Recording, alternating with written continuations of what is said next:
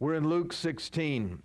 We've gone through the parable of the unjust steward, and then what I call the law and the prophets, that little transition. And then we are now looking at the story of the rich man and Lazarus.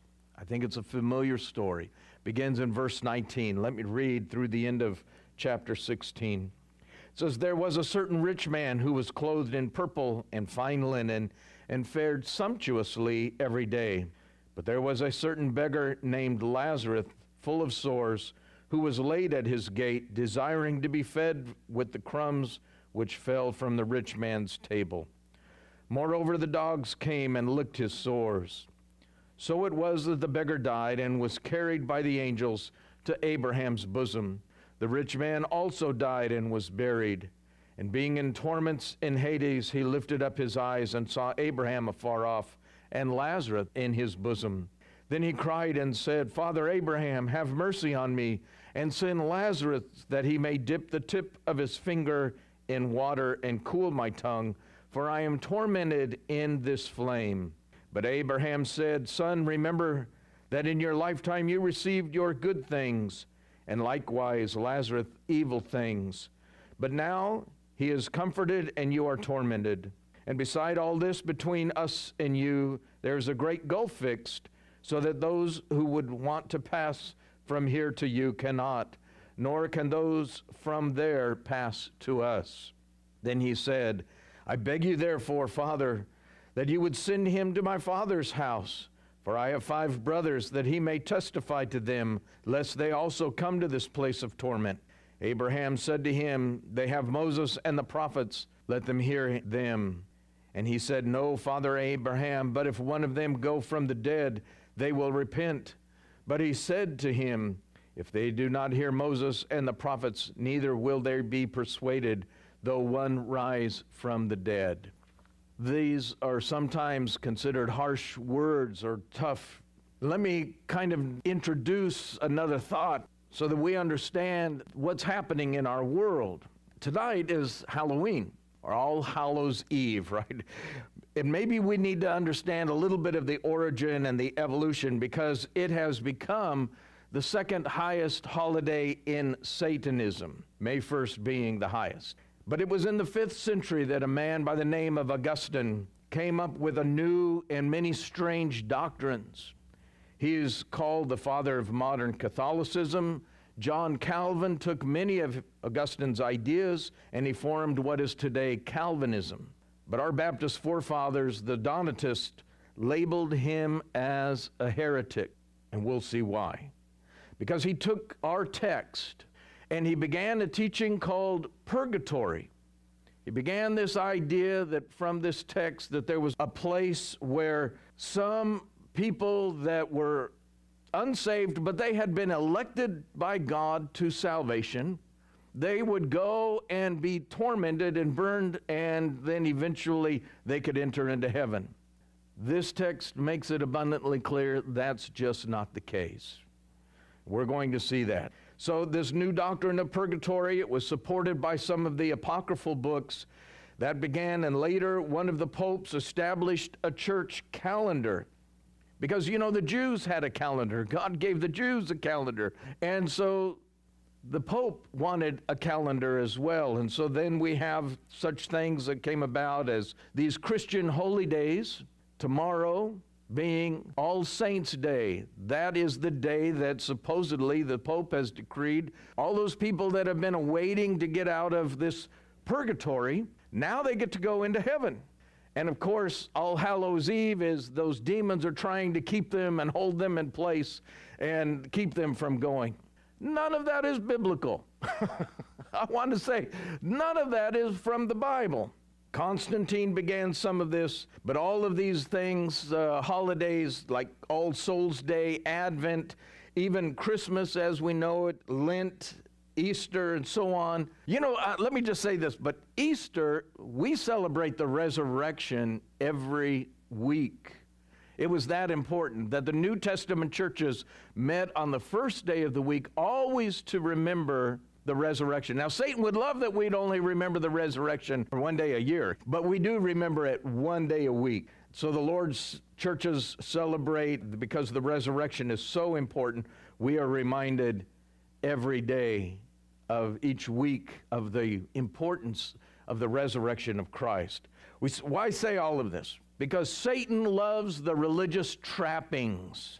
He loves that one day a year we think about the dead being raised, or all of the religious things and these people that now maybe get to go into heaven. But our text says so much different. Note also that after death, Jesus, well, let me back up. Let me say it this. When Christ died, Scripture says they went in and he takes captivity captive. And I believe that this place that we read of here in Luke 16 is no longer there, because Christ took captivity captive and now they were able to enter into heaven. That's why the Apostle Paul says, "For me to die is gain." To be absent from the body, he also says, is to be present with the Lord. So that's why in our day and age, we don't have to worry about going to a place where there's a great gulf and it's a place of beautiful paradise, opposite just that of those in torment.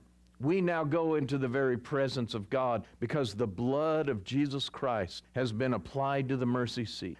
That's why after the resurrection of Jesus, there were many seen that had been raised. Why? Because he took all of those. Abraham's not in this place anymore. I said all of that to say I believe that this is a true story. Now, most of your commentators will tell you it's a parable. But whether it's a parable or not, it doesn't matter, because the meaning is the same. The story tells the truth.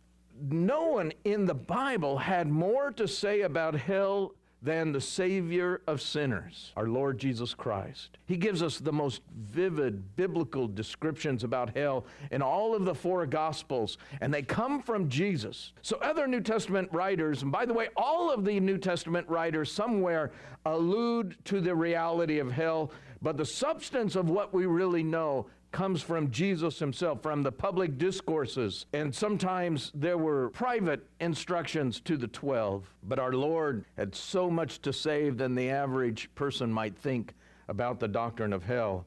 And a lot of what he taught about hell is shocking. He indicated, for example, hell is going to be full of religious people. According to the Scripture, that multitudes of seemingly devout, giving people, some self-styled miracle workers, are going to be astonished when they're turned away at the throne of judgment, because Jesus made the point emphatically in Matthew chapter 7, "Not everyone who says to me, 'Lord, Lord,' shall enter into the kingdom of heaven, but he who does the will of my Father in heaven. Many will say to me in that day, 'Lord, Lord, have we not prophesied in thy name, cast out demons in your name, done many wonders in your name?' And then I will declare unto them, I never knew you. Depart from me, you who practice iniquity." Those turned away aren't just in cults or in false religions, but many of these people are maybe what we would think of as being orthodox, but they truly don't believe in what they profess. They truly did not ask the Lord for his salvation. So there's kind of their unbelief in that secret, hypocritical religion. Jesus, furthermore, really indicates that this world's religious activity is nothing more than the broad road, the highway leading to hell.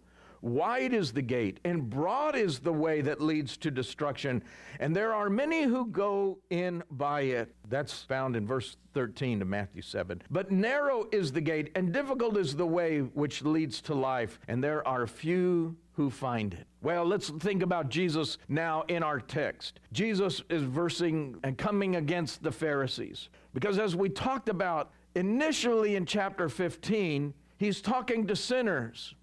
And the Pharisees are deriding him. They're making fun. They're saying, he's eating and drinking with sinners. And then we looked at the parable of the unjust steward, the beginning of chapter 16, how Jesus began to speak to his disciples. But the Pharisees overheard. They were listening. And this is really because of their obvious contempt. The Pharisees are biblically oriented, religious leaders of the time, yet they really epitomize what Jesus is talking about. He said so publicly and repeatedly, "Beware of the leaven of the Pharisees, which is hypocrisy. Woe to you, scribes and Pharisees, hypocrites! Our Lord's obvious contempt for the Pharisees' religion must have seemed like it sent major shock waves through the religious community and all of the regions where Jesus was ministering. So as we've seen, the Pharisees were obsessively meticulous. Have you ever seen somebody who was just meticulous, but then if they obsessed over being meticulous, they wanted to fulfill all of the fine points of the Old Testament in the dietary laws and the ceremonial laws. They were the most respectable. They were seemingly upright. They were devoted holy men in all of the Roman Empire. There was nobody found like the Pharisees. Most of the Pharisees themselves were very confident that they deserved heaven. And after all, no one in history of Judaism had ever worked harder to enforce all of the statutes, all of the ceremonies, all of the commands of Moses' law. They really believed that they'd made it. The Pharisees had even added some extra rules, some extra restrictions. They wanted to guard the ceremonial purity. They wanted all of that. So just as we saw last week that Jesus began to speak to their needs, you know, the Pharisees would get large boxes, place them right here on their forehead, phylacteries, and sometimes on their forearms. It's interesting because the rabbis will teach you there is a certain way to tie them. It has to be done a certain way. There have to be 7 wrappings around the arm, so it has to be a long thong because 7 was the number of God. And each one of the phylacteries that would go, there was portions of Scripture. So they had it down to minute laws that aren't found in the Old Testament. They said, oh, look at us. But Jesus never salutes their efforts. He doesn't congratulate them on all of their achievements. He's not trying to find a common ground between his teaching and theirs. And every time Jesus addresses the issue of their religion, he bluntly makes it clear that their righteousness was not sufficient to merit heaven. Their religion was on a fast road to eternal condemnation. They were obsessed with what others could see in them. They wanted other people to act. They neglected the important issues, the weightier issues like pride, lust, greed, covetousness. All of those things were festering in their own hearts. And Jesus spoke out against their hypocrisy. He fully knew their hearts, and he said plainly, publicly, that the Pharisees were inwardly corrupt and self-condemned. And so when Jesus reached the end of this parable of the unjust steward in Luke 16, the Pharisees had overheard him because they had made an idol of money when Jesus said, you cannot serve God and mammon in verse 13 of chapter 16. Luke says, now the Pharisees who were lovers of money also heard these things and derided him. We talked about that last week. Jesus really condemns them for their religious outgoing. He pointed out that the Pharisees had labored long. They wanted to look like they had really been single-minded, but nothing that they could do was any greater than, the Scripture says, soiled rags, filthy rags, stained with bodily fluids. That's what Isaiah says in Isaiah 64. It reflects God's contempt. That's why Jesus told them, you are those who justify yourselves before men, but God knows your hearts. What's highly esteemed among men is an abomination. Now let's think of the context of this story. At this point in Luke's narrative here in verse 16, he really summed up everything that he was telling them, because we talked about it last week. One was that the old covenant was giving way to the new. The law and the prophets were until John, and since that time the kingdom of God has been preached. Everyone is pressing into it. The threats, the punishment of the law were all being answered with the promises of the gospel, the sacrifice of Christ, all of that. And there were sinners that were pressing in, wanting to know the freedom from the law. Why? Jesus' second point, it's easier for heaven and earth to pass away than for one tittle of the law to fail. The law's demands and the threats were relentless. Whoever shall keep the whole law and yet stumble in one point, he is guilty of all, James tells us. The Pharisees had interpreted the law and designed it according to their own standards that were obtainable. And that's why, because Jesus brings out one thing that they were practicing, and that was divorce, that they could divorce their wife for any reason at all. That's why he brings out whoever divorces his wife and marries another commits adultery, and whoever marries her who is divorced from her husband commits adultery. He is looking into these Pharisees and showing them. So the Pharisees, with all of their obsessions, had not even begun to grasp how inflexible the law was. And furthermore, the law governed not merely what people could see, but the law dealt with the secret thoughts of the heart as well. The Pharisees assumed that they were meriting everything that God would give them under the law, but that was a delusion. Said all of that because this story highlights the hopeless horrors of hell, the infinite regret that's going to eternally haunt those that are well-meaning, self-righteous people whose wealth or religion, their earthly advantages have kind of insulated them from the reality of the need of divine God's beautiful grace. It's very disturbing and frightful of all of Jesus' stories. It confronts us with truths about eternity, the afterlife, and what we don't sometimes like to think or take seriously. Because in this day and age, people want to just make light of a devil's hell. In our Western society, people use the term hell as a swear word. They're making light of it, or they'll tell somebody to go to that place, or they'll use another word that is if God in his damnation would send somebody. And so they make light of it. But that is not what Jesus is telling us here. The story deals with some extreme opposites. Think about it. We have torment and we have comfort. We have death and life. We have hell and heaven. And the characters were extremely opposite: a very wealthy man and a beggar who lived in extreme poverty. So their fortunes are reversed in the afterlife, aren't they? It's just the opposite.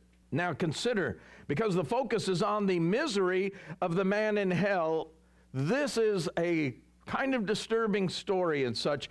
But Jesus, in his loving and gracious purpose, he's telling it to the Pharisees. He's warning them not to follow their own traditions. Don't follow your instincts, your religious convictions. He's urging them to repent. Why? I love in 2 Corinthians, it says, knowing the terror of the Lord, we persuade men.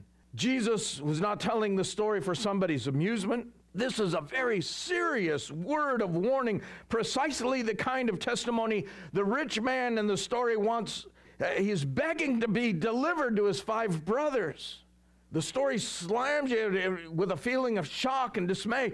That's exactly what Jesus wants. He wants us to be shocked with it. The severity of the matter, the urgency of the point, that's what our Lord is making. It's hard-edged teaching, and it's done on purpose. And Jesus is not concerned with the academics, the nuances, he's not being diplomatic. He's being straightforward. He's telling them exactly what needs to be done. Those who are not put off by the shrillness of the story, the unpleasantness of the subject matter, we need to think about the higher purpose of what Jesus is talking about here. Truth is not judged by how it makes people feel. Truth is truth. And of course, hell has always stirred some negative passions. That was true in Jesus' day. Today, unfortunately, it's almost taboo. In many evangelical circles, nobody wants to preach on hell. Hell's an embarrassment to Christianity, some might think. They want the biblical message to go and make you feel okay. You come away from church and, man, I feel good. I feel all right. Sometimes the teaching of hell is an irritant that when you want to just go and feel good about yourself and you just want to walk away and say, man, our Lord's good. Well, our Lord is good, and I hope that you'll see that. It's an offense to those who care very little about righteousness or not fearing God, but they want to maintain a pretense to piety. They want to look like it, kind of like the Pharisees. in all of those things, we see there's sometimes even Bible commentators that talk about the idea of hell as being cruel or unfair. They do not conceive or look at our loving God that's doing this in order that people will not go there. Let's think about this. Let's look again. There was a certain rich man who was clothed in purple and fine linen and fared sumptuously every day. Here's the man that is primarily being looked at. This story of the rich man, Lazarus, it's a description of what hell entails. But this man, he has just gotten everything, hasn't he? He's just got so much. Some would say, well, this is a parable, and it's not really an actual event. And as I said before, it doesn't matter because the story has one purpose. It's to warn the hearers that hell will be full of people who never expected to be there. Let me just tell you, this man did not expect to be in hell. Everything was going his way.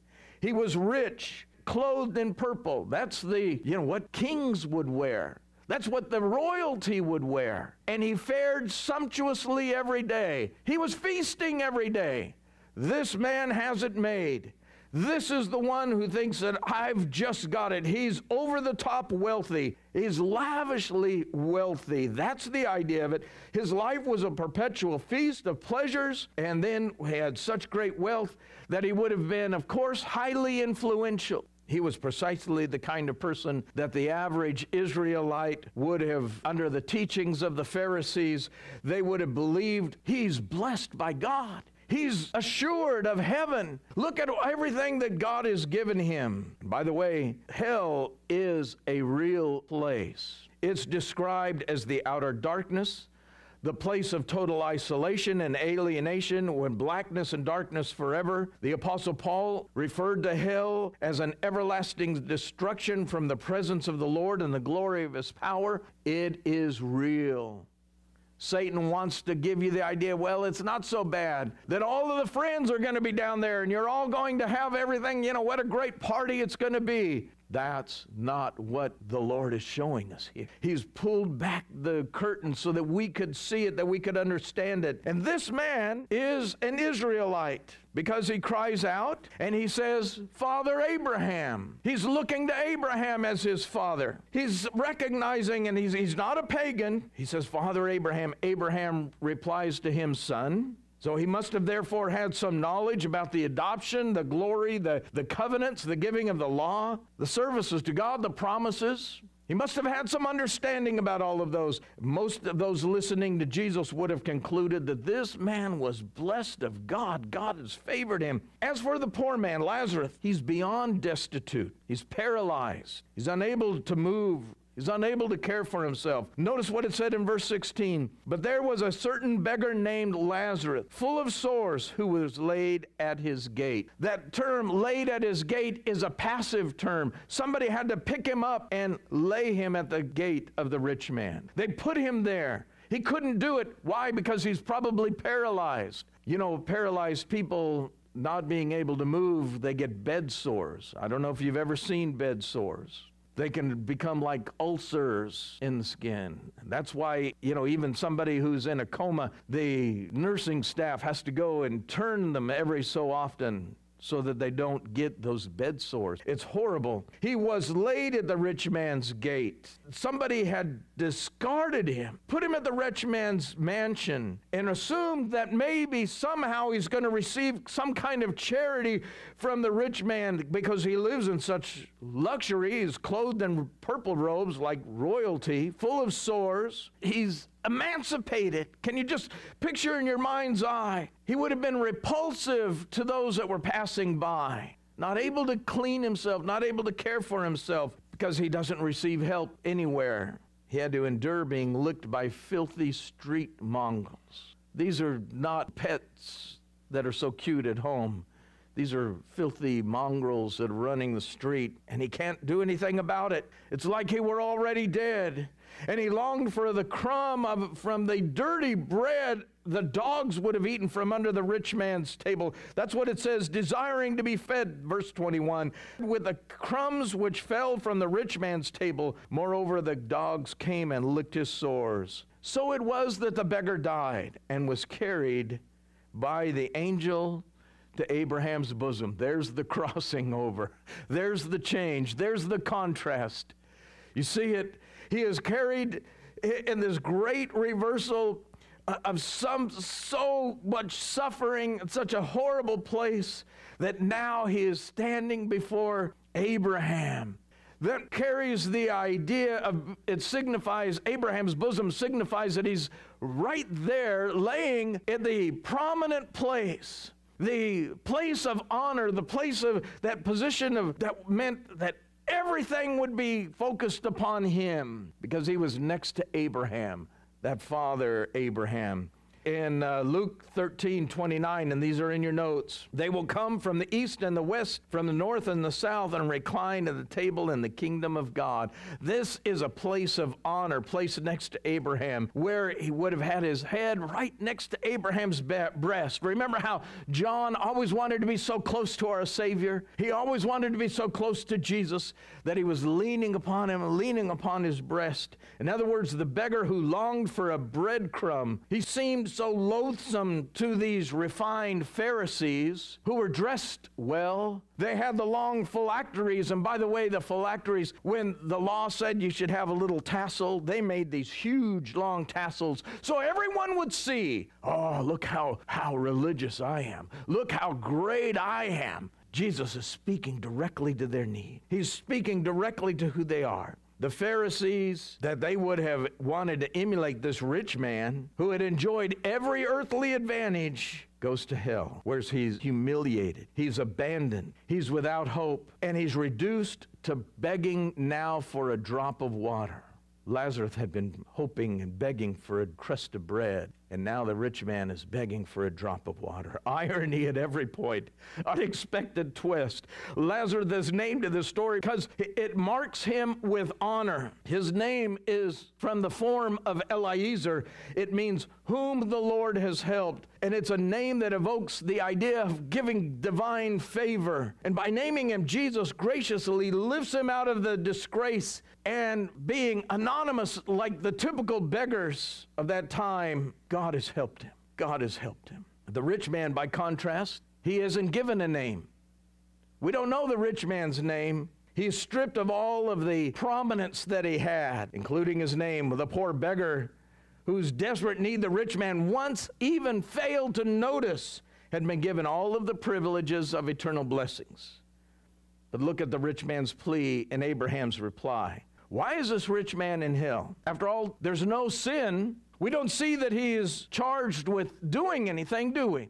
He hasn't sinned anything. He's not a horrible person. He was apparently a religious man. Jesus doesn't charge him with any notorious sin or gross sin. In fact, the story doesn't even mention any specific evil deed that he's committed. He's a typical leading citizen in that society. It's clear he's selfish. It's clear he's uncaring. He's oblivious to the needs of his neighbor because he did nothing to help poor Lazarus.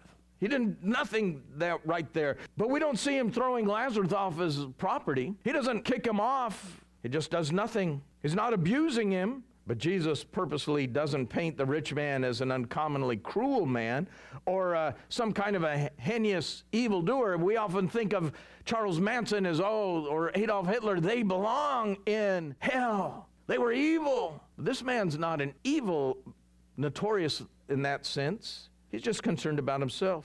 If hell were only for the monsters, but that's not the point. If it were only for them, Jesus wants this known by all of these religious people. Notice that the rich man, when he finds himself in hell, he doesn't ask for release. He's not saying, wait a minute, I didn't do this. There's a mistake. I want to be recompensed. I want to be reconsidered. Why am I here? All pretense is stripped away. There is no pretense. The full weight of his own guilt, he knows. He knows he deserves to be in hell, and all he asks for is the smallest hint of relief. He's never going to get that. There's no hope for a moment's pause in the grinding, eternal, bitter accusations of his own guilty conscience. The only concern he has left are now for his brothers, because he knows they are exactly like him. They're respectable. They're complacent. Comfortably enough, they're probably also pillars of society, doing whatever they want, going through the motions for enough religious activity to maintain kind of a good reputation, an honorable reputation, but they are headed directly for hell. And so he says, then he cried and said, Father Abraham, this is verse 24, have mercy on me and send Lazarus that he may dip the tip of his finger in the water and cool my tongue, for I am tormented in this flame. But Abraham said, Son, remember that in your lifetime you received your good things, and likewise Lazarus evil things. But now he is comforted and you are tormented. Beside all this, between us and you, there is a great gulf fixed. Those who would want to pass from here to you cannot, nor can those from there pass to us. Then he said, I beg you, therefore, Father, that you would send him to my father's house, for I have 5 brothers, that he may testify to them, lest they come to this place of torment. Now we might think, wow, now he cares. Now he cares. He's pleading on the basis of his Jewish heritage. He was one of God's covenant people. He was a descendant of Abraham. That ought to be worth something. That ought to get something. But many of the Pharisees and the disciples assumed that because they had that genealogical lineage, because they were of the line of Abraham, that God's going to give them some kind of favor. Perhaps maybe being a son of Abraham would get him a drop of water. Maybe that ought to be worth something. Many of the Pharisees, they also determined the same. This man knows from experience that his connections to Abraham had that wasn't going to get anyone to heaven. It had no hope. Perhaps his relationship to Abraham get him this drop of water, or can send someone back to help his brothers. The request that he makes suggests that the 5 brothers would have also known of the beggar, that they also knew of this man who used to lie in filth and pain at the brother's gate. They must have known that Lazarus had died. Otherwise, a message from Lazarus wouldn't have carried much weight. But notice that even in hell, the rich man saw Lazarus as beneath him.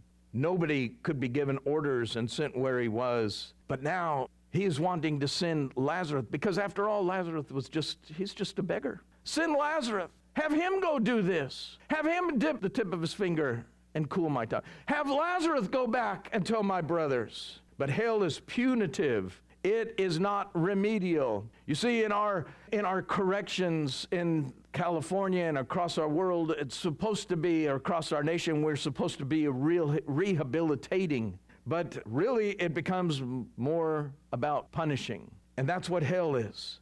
Hell is punitive. It's not remedial. People in hell don't get better. The scripture is emphatic. It says, he who is unjust, let him be unjust still. He who is filthy, let him be filthy still. Revelation 22:11.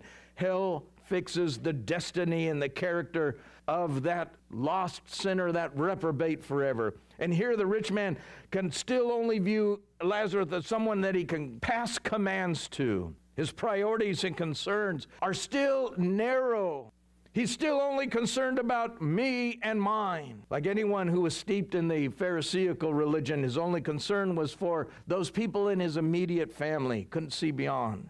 It's normal, of course, to care for one's own family and siblings and loved ones. But when we look at the parable of the Good Samaritan, what are we taught? We're taught to love those from the second great commandment, that our love is much broader. Our love is to be those that we come in contact with.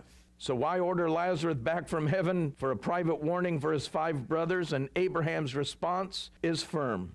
He tells them exactly. Abraham, this is verse 29, Abraham said to him, they have Moses and the prophets. Now remember last week we talked about the law and the prophets. That was just up a little bit earlier. Now he's saying Moses and the prophets. It's still saying this is the Old Testament. The 39 books that we have in the Old Testament.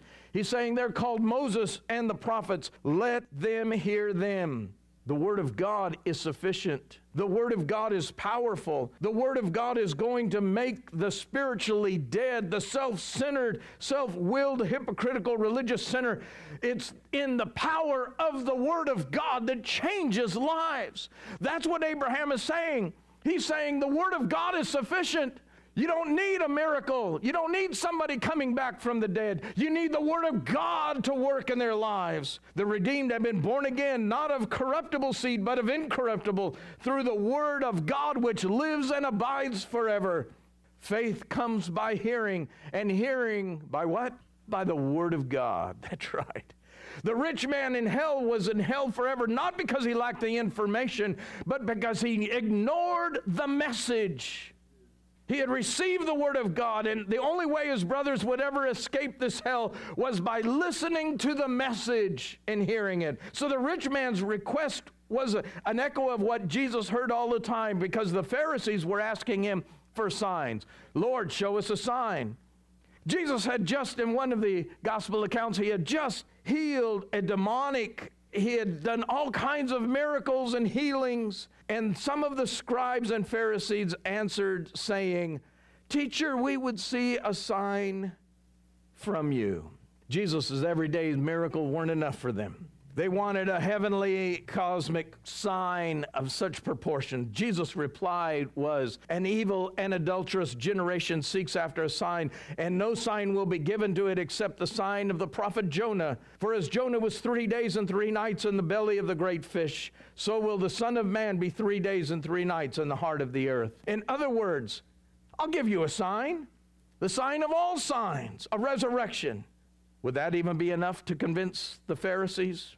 Abraham's answer to that question in this story was, if they do not hear Moses and the prophets, neither will they be persuaded though one rise from the dead. That embodies really the main point of this teaching. It's not merely a warning about what hell is like, but it's a lesson about how the Word of God is sufficient for everything that we need. It's a plea for us to hear the Word and to take the Word. It's a need for us to take it to those that we take the Bible seriously, and we're taking it to a lost world that needs it. Though one rise from the dead, a few months later, just 4 months later, after this parable is given, Jesus goes to a little town of Bethany, and another man by the name of Lazarus. And there Lazarus has been laying in the tomb for 4 days, and Jesus just simply speaks the word, and what does he say? Lazarus, come forth. And he comes forth. Did the Pharisees believe that? Did the Pharisees believe that resurrection? No. As a matter of fact, they denied it. They plotted how to kill Jesus. The chief priest, it says, and the Pharisees gathered a council and said, what shall we do? For this man works many signs, and if we let him alone like this, everyone will believe in him, and the Romans will come and take away both our place and our nation. One of them, Caiaphas, being high priest that year, said to them, you know nothing at all, nor do you consider that it is expedient for us that one man should die for the people, and not that the whole nation should perish. Now this he did not say of his own authority, but being high priest that year, he prophesied that Jesus would die for the nation, and not only for that nation, but also that he would gather together in one the children of God who were scattered abroad. Then, from that day on, they plotted how to put him to death. Amazing. In fact, we're told later in the chapter, the chief priest plotted to put Lazarus to death also. So instead of hearing the message of Jesus, they resolved to kill the messenger. They did not want to hear this message that the rich man was in hell. When they would give him greater signs, they only became more determined to destroy him. Miracles have no special power to convince people who reject the message of Scripture.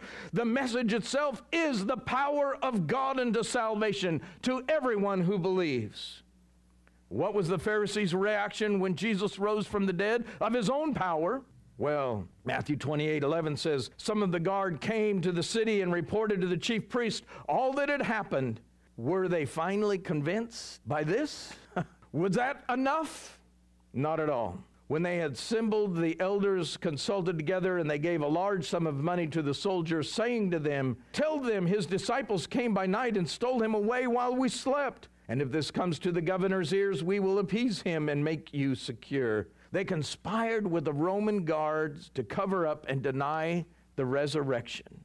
No miracle of any magnitude will convince someone who hears and understands the message of Scripture but rejects it anyway. That's what he's telling these Pharisees. You've heard the word and you've rejected it. Only the word of God and the working of God's Holy Spirit can open blind eyes, melt hardened hearts to receive the word of God. The truth is that God's word is that only message that has the power to save.